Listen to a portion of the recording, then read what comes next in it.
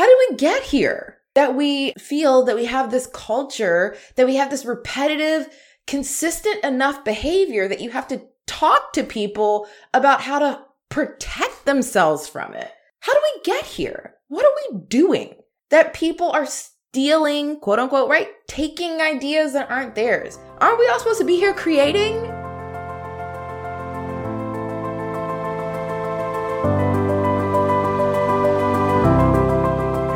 Hello. You are listening to Your Unapologetic Career. Being a woman of color faculty in academic medicine who wants to make a real difference with your career can be tough. Listen, these systems are not built for us, but that doesn't mean we can't make them work for us. In each episode, I'll be taking a deep dive into one core growth strategy so you can gain confidence and effectiveness in pursuing the dream career you worked so hard to achieve. All you have to do is tune in to Your Unapologetic Career with me, your host, Kemi Dole, physician, surgeon, researcher, coach, and career strategist, for an always authentic, sometimes a little raw, but unapologetically empowering word. I keep it real for you because I want you to win.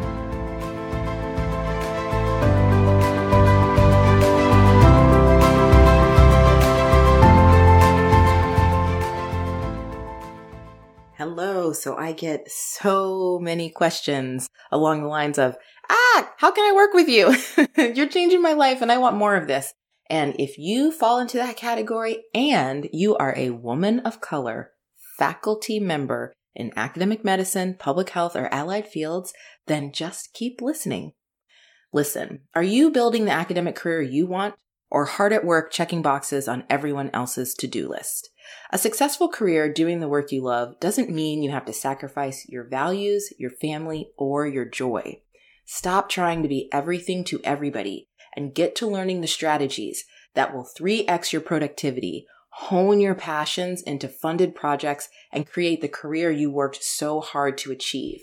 If you've been to every career development and professional development workshop that sounded great, but didn't actually deal with the kind of institutional pressures you face, if you're working hard but somehow stuck in inefficiency, putting everyone else's priorities first, if you spent years training and sacrificing to become academic faculty, and here you are still working nights and weekends on the projects you care most about, I'm here to tell you that you can walk away from this institutional mindset forever and take control of your career with clarity and strategy. Every day, I help women of color faculty of all career levels in academic medicine, like you, reframe and recreate their academic life so that they can channel their ideas, passions, and skills into grant-funded work with institutional support and sustainability.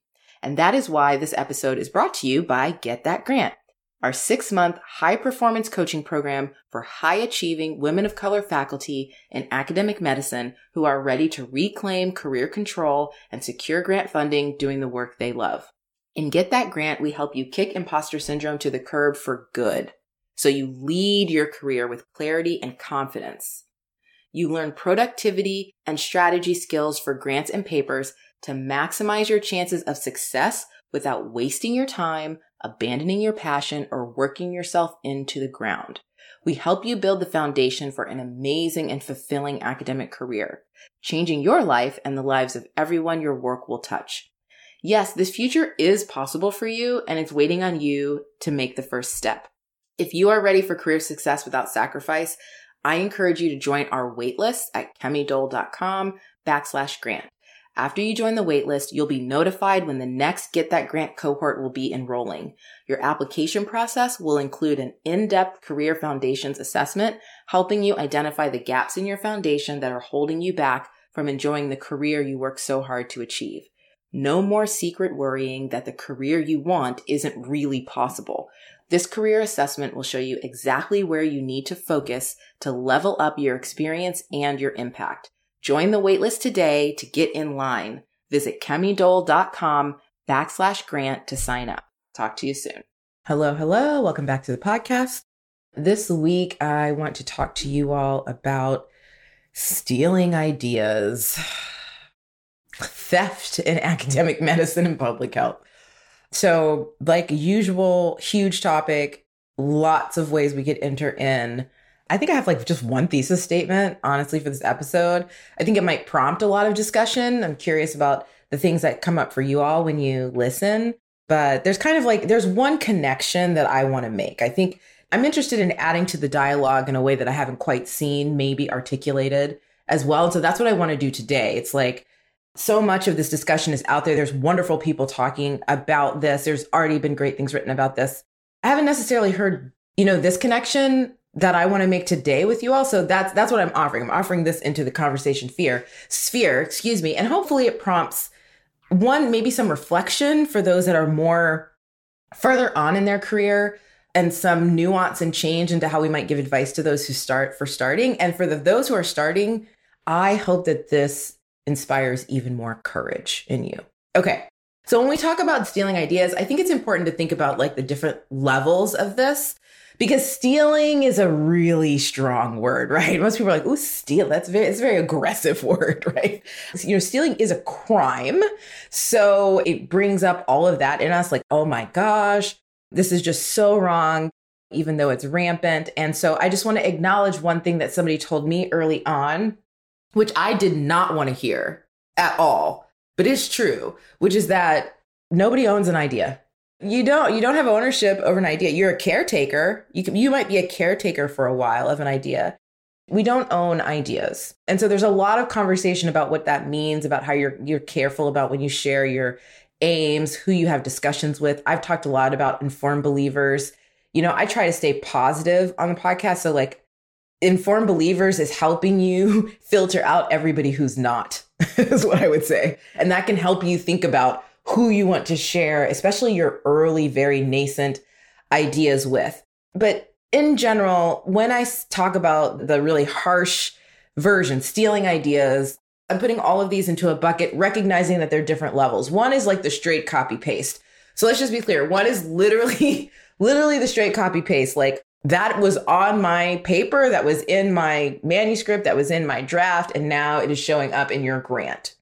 Now, like this intellectual work that I did is showing up in something that you are getting funding for, and I'm not in any way involved, or I'm so on the outskirts of it. It's basically like I'm not involved. To me, that's like kind of the copy paste where you're like reading multiple paragraphs of your own work.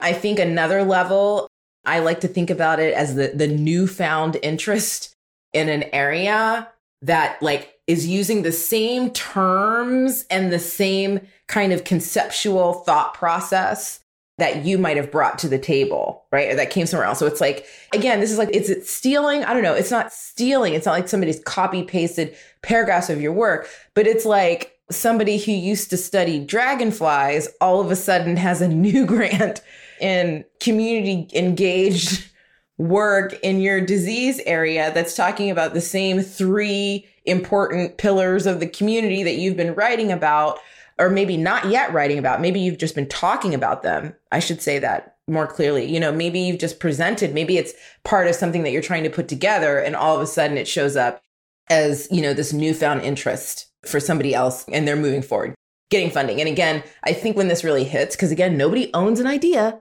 but when it really hits and feels like theft is when you start to see, like, these are the terms I was using in my talk. Like, these are literally the conceptual ideas I was bringing forth, and now they are showing up in your work, and in a way that like doesn't credit me, does not include me, and you're just like kind of taking off with it. So that definitely can have that experience of something being stolen from you, right? Because there was no consideration of engaging you.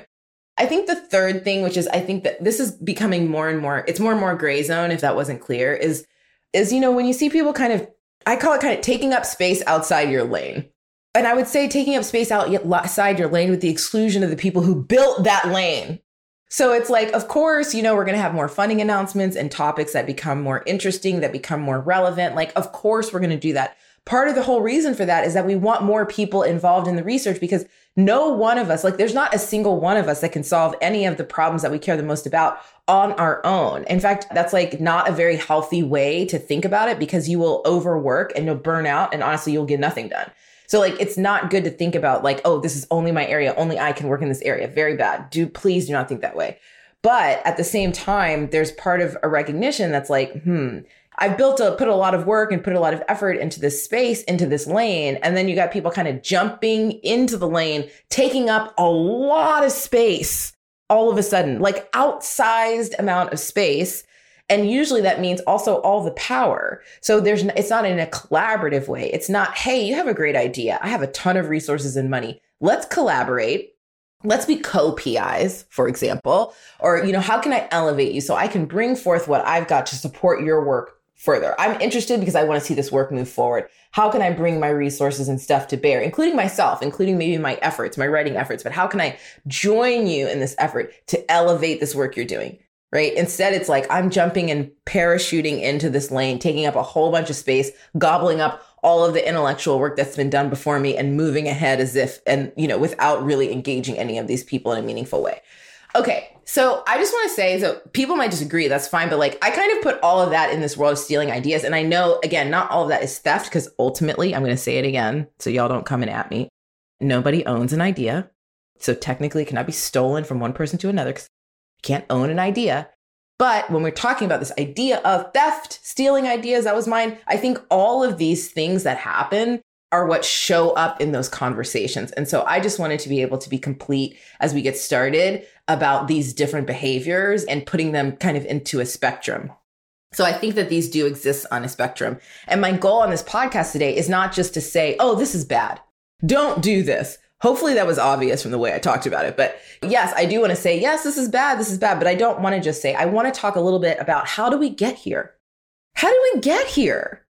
Of course it's bad, but how do we get here? That we have this field, that we have this culture, that we have this repetitive, consistent enough behavior that you have to talk to people about how to protect themselves from it. How do we get here? What are we doing?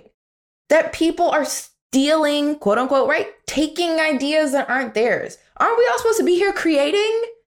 Aren't we all supposed to be here with the excitement of creating new knowledge and moving forward and tackling problems we care about in new and interesting ways, and team science and working together? And yet we're here in this space where you really do have to think about these things. And I actually hate that. It drives me crazy, but you do. Okay. So I want to talk about the fact that I think part of the reason, one of the links of how we get here, just one, I don't think all, but just one, is what we tell our early career faculty. It is the advice that we give to people who get started, and what we encourage and how we encourage them in some ways and don't encourage them in others. Early career advice that tells you, the best and most successful way to get started, the way that you need to just go ahead and get your leg up, is just take off a piece of your mentor's work to ensure success.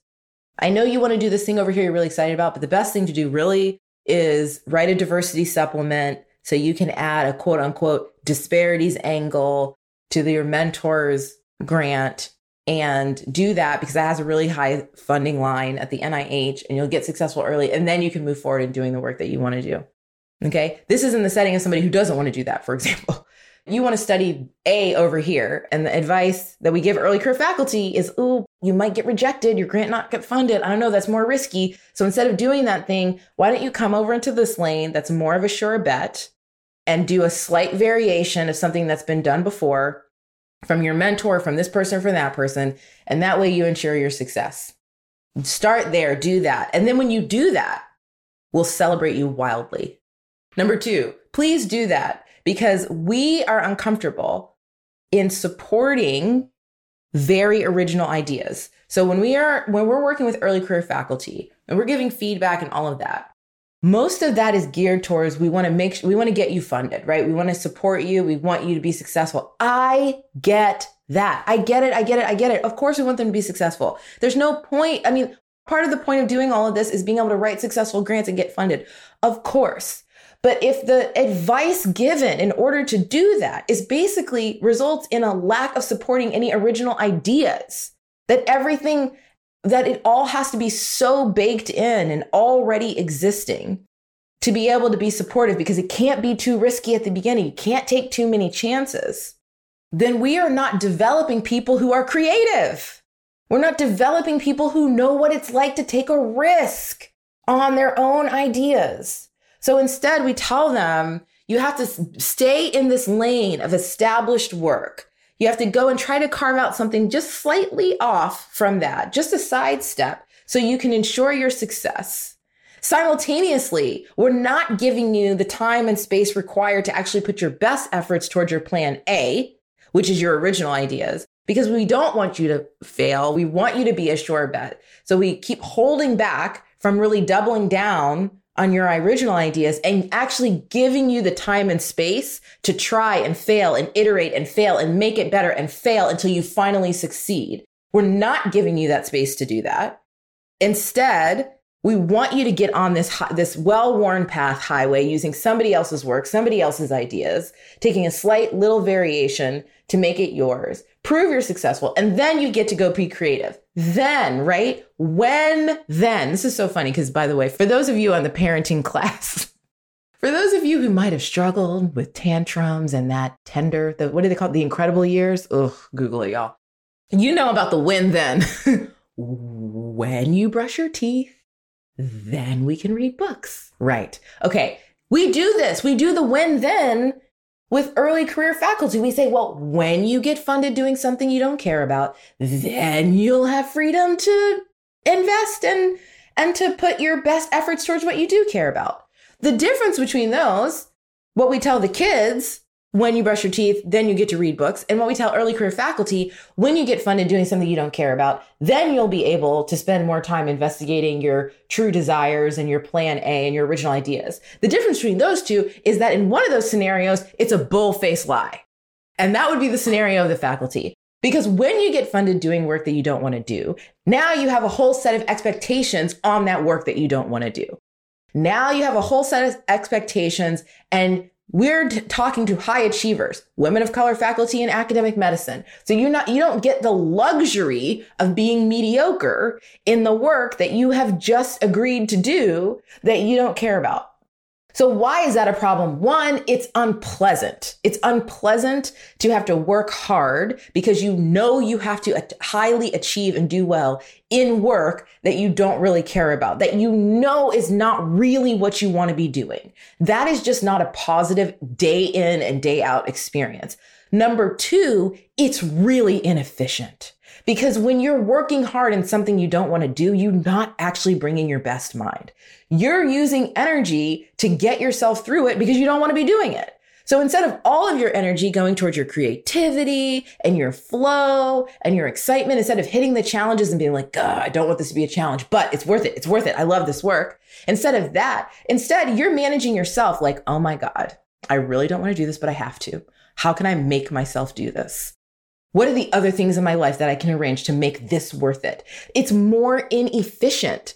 You don't do your best work and you're more inefficient. So you get used to not working at your best. So you get used to late nights. You get used to weekends. You get used to doing things at the last minute because you procrastinate because you don't really want to do them. You don't procrastinate because you're lazy. You actually don't procrastinate because you're bad at time management. That's not why you procrastinate. You procrastinate because you don't want to do it. And you don't want to do it because it was never the work that you came here to do. You're funded on projects that you don't want to do because we tell early career faculty what you need to do is get on a sure bet, do this work that's a sure thing, so you can have early success and then you can branch out and do the thing that you want to do. And I just want to let you know that I think that is so problematic because we take people at the time where they are most enthusiastic, most excited, and I would tell you with appropriate support, actually most resilient. With appropriate support, with appropriate understanding that, listen, we want you to try and fail because when you try and fail, your ideas will get better. So keep going, keep iterating, keep submitting, keep refining. While you're doing that, start to build more preliminary data. Work over here. We can teach them in those times. We can teach them how to pivot and learn that it's not the end of the world. We can teach them all of those things in that time. But instead, you know what we tell them to do? Go get a surefire thing. Go get assumed automatic success here by doing something you don't really want to do. by sidestepping and barely innovating of an idea. And then when you do that, we will celebrate you wildly. And we will tell you in all the ways that matter, this is what success looks like. Why are we surprised then, years down the line, that we have a problem with people not developing their own original ideas? Why are we surprised that we have a problem with people who, as a norm, survey the scene, take up space, find other people's work, cobble it together, and call it their own? Why are we surprised?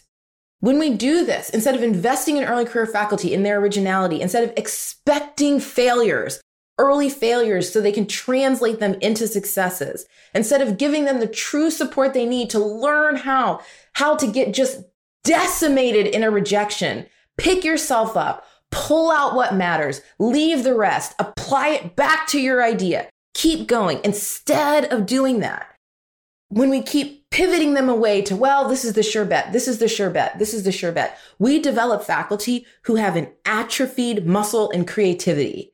We develop faculty with an atrophied muscle in resilience. We create a norm of touring the field for new ideas and going after where the money is. I think, honestly, ultimately, I think this is an aspect of a culture. I'm not saying this about the entire culture. I think we could have a good debate about this. But this is an aspect of a culture that cannibalizes its young. Because what the newbies are bringing is all the excitement and the originality. So I don't understand why we would have a system, why we'd have a culture where we take all of that and then we suppress it and push it down and redirect it towards a lack of innovation. Just to say, well, you got funded in the first year. Well, you got funded, it drives me crazy. All I want to say is that what I want to offer to the conversation about stealing ideas, what I want to offer to this conversation about people taking up space they don't need to be in, about people who have this newfound interest in areas where their specific aims page looks a whole lot like a whole lot of work you might have been doing, and yet you know where to be seen on this team. Or better yet, what's happening more commonly now is you get the email 2 weeks before the grant is due for your letter of support. Go ahead. Yes, I'm talking to you. Yes. I don't even remember where that sentence started, except to say that we have to understand that this is not a culture that just springs out of nowhere. And what I want to offer is that it might be helpful for us to think about what we are actually cultivating in our early career faculty. Are we actually cultivating faculty who can think and create original ideas and try them out and fail and learn how to build a body of evidence? Build a body of evidence to create more and more and more and more opportunities, to build a field together, to build new inquiry together. Are we actually doing that with how we support our early career faculty? Or do we bring them in, tell them about creativity, tell them about innovation, and then all of the advice is arranged along going for the sure bet? This is what success is.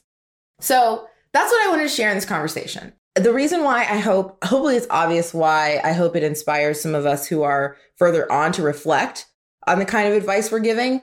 And I think to reflect on how are we intentionally strengthening the skill in our early career faculty of translating original ideas and perspectives into grant funded work. How are we translating that skill for them? How are we helping them with that skill? How are we showing them what it looks like to go from original creative idea to well-formed and supported argument to funding? What does that look like? What specific things do we have in place? Because that is not easy to do. It's not easy to go from, I'm excited, this is what I want to do, to now it's on the page. I talk about this all the time with faculty.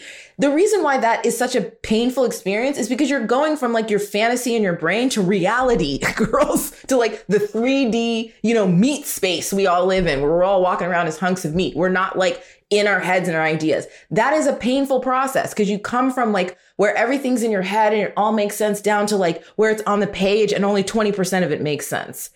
How are we helping people with that actual process without stifling the very innovation and originality That is such a gift. That is such a huge piece of value to bringing new people in the field. That ultimately is the thing that we should cultivate the most so that we can all get some new ass ideas so we can actually move our fields forward.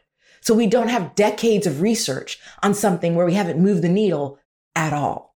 So that's what I hope us, I'm including myself in that, more senior career faculty think about. For the early career faculty, I hope this inspires you to be courageous. Because why is it courage? Because I recognize how much the messaging that you might get or the feedback that you might get sounds and maybe explicitly encourages you not to be innovative.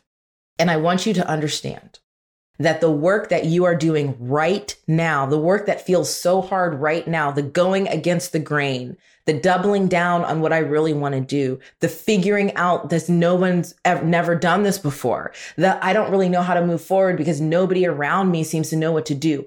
All of that hard work, that pushing the boulder up the hill, you are strengthening your muscle of being able to translate your unique perspective and original ideas into tangible, funded work that makes a difference. I know that it's hard. I'm telling you, it's worth it. It's not just worth it because you get to see your ideas in the world. It's worth it because you don't create a career. You don't build a career that is based on needing somebody else's ideas. All right, y'all. I hope you have a great week. Take care. I will see you next time. Bye for now. Hello, I'm coming through to remind you that we are starting a listener letter segment on the Your Unapologetic Career podcast.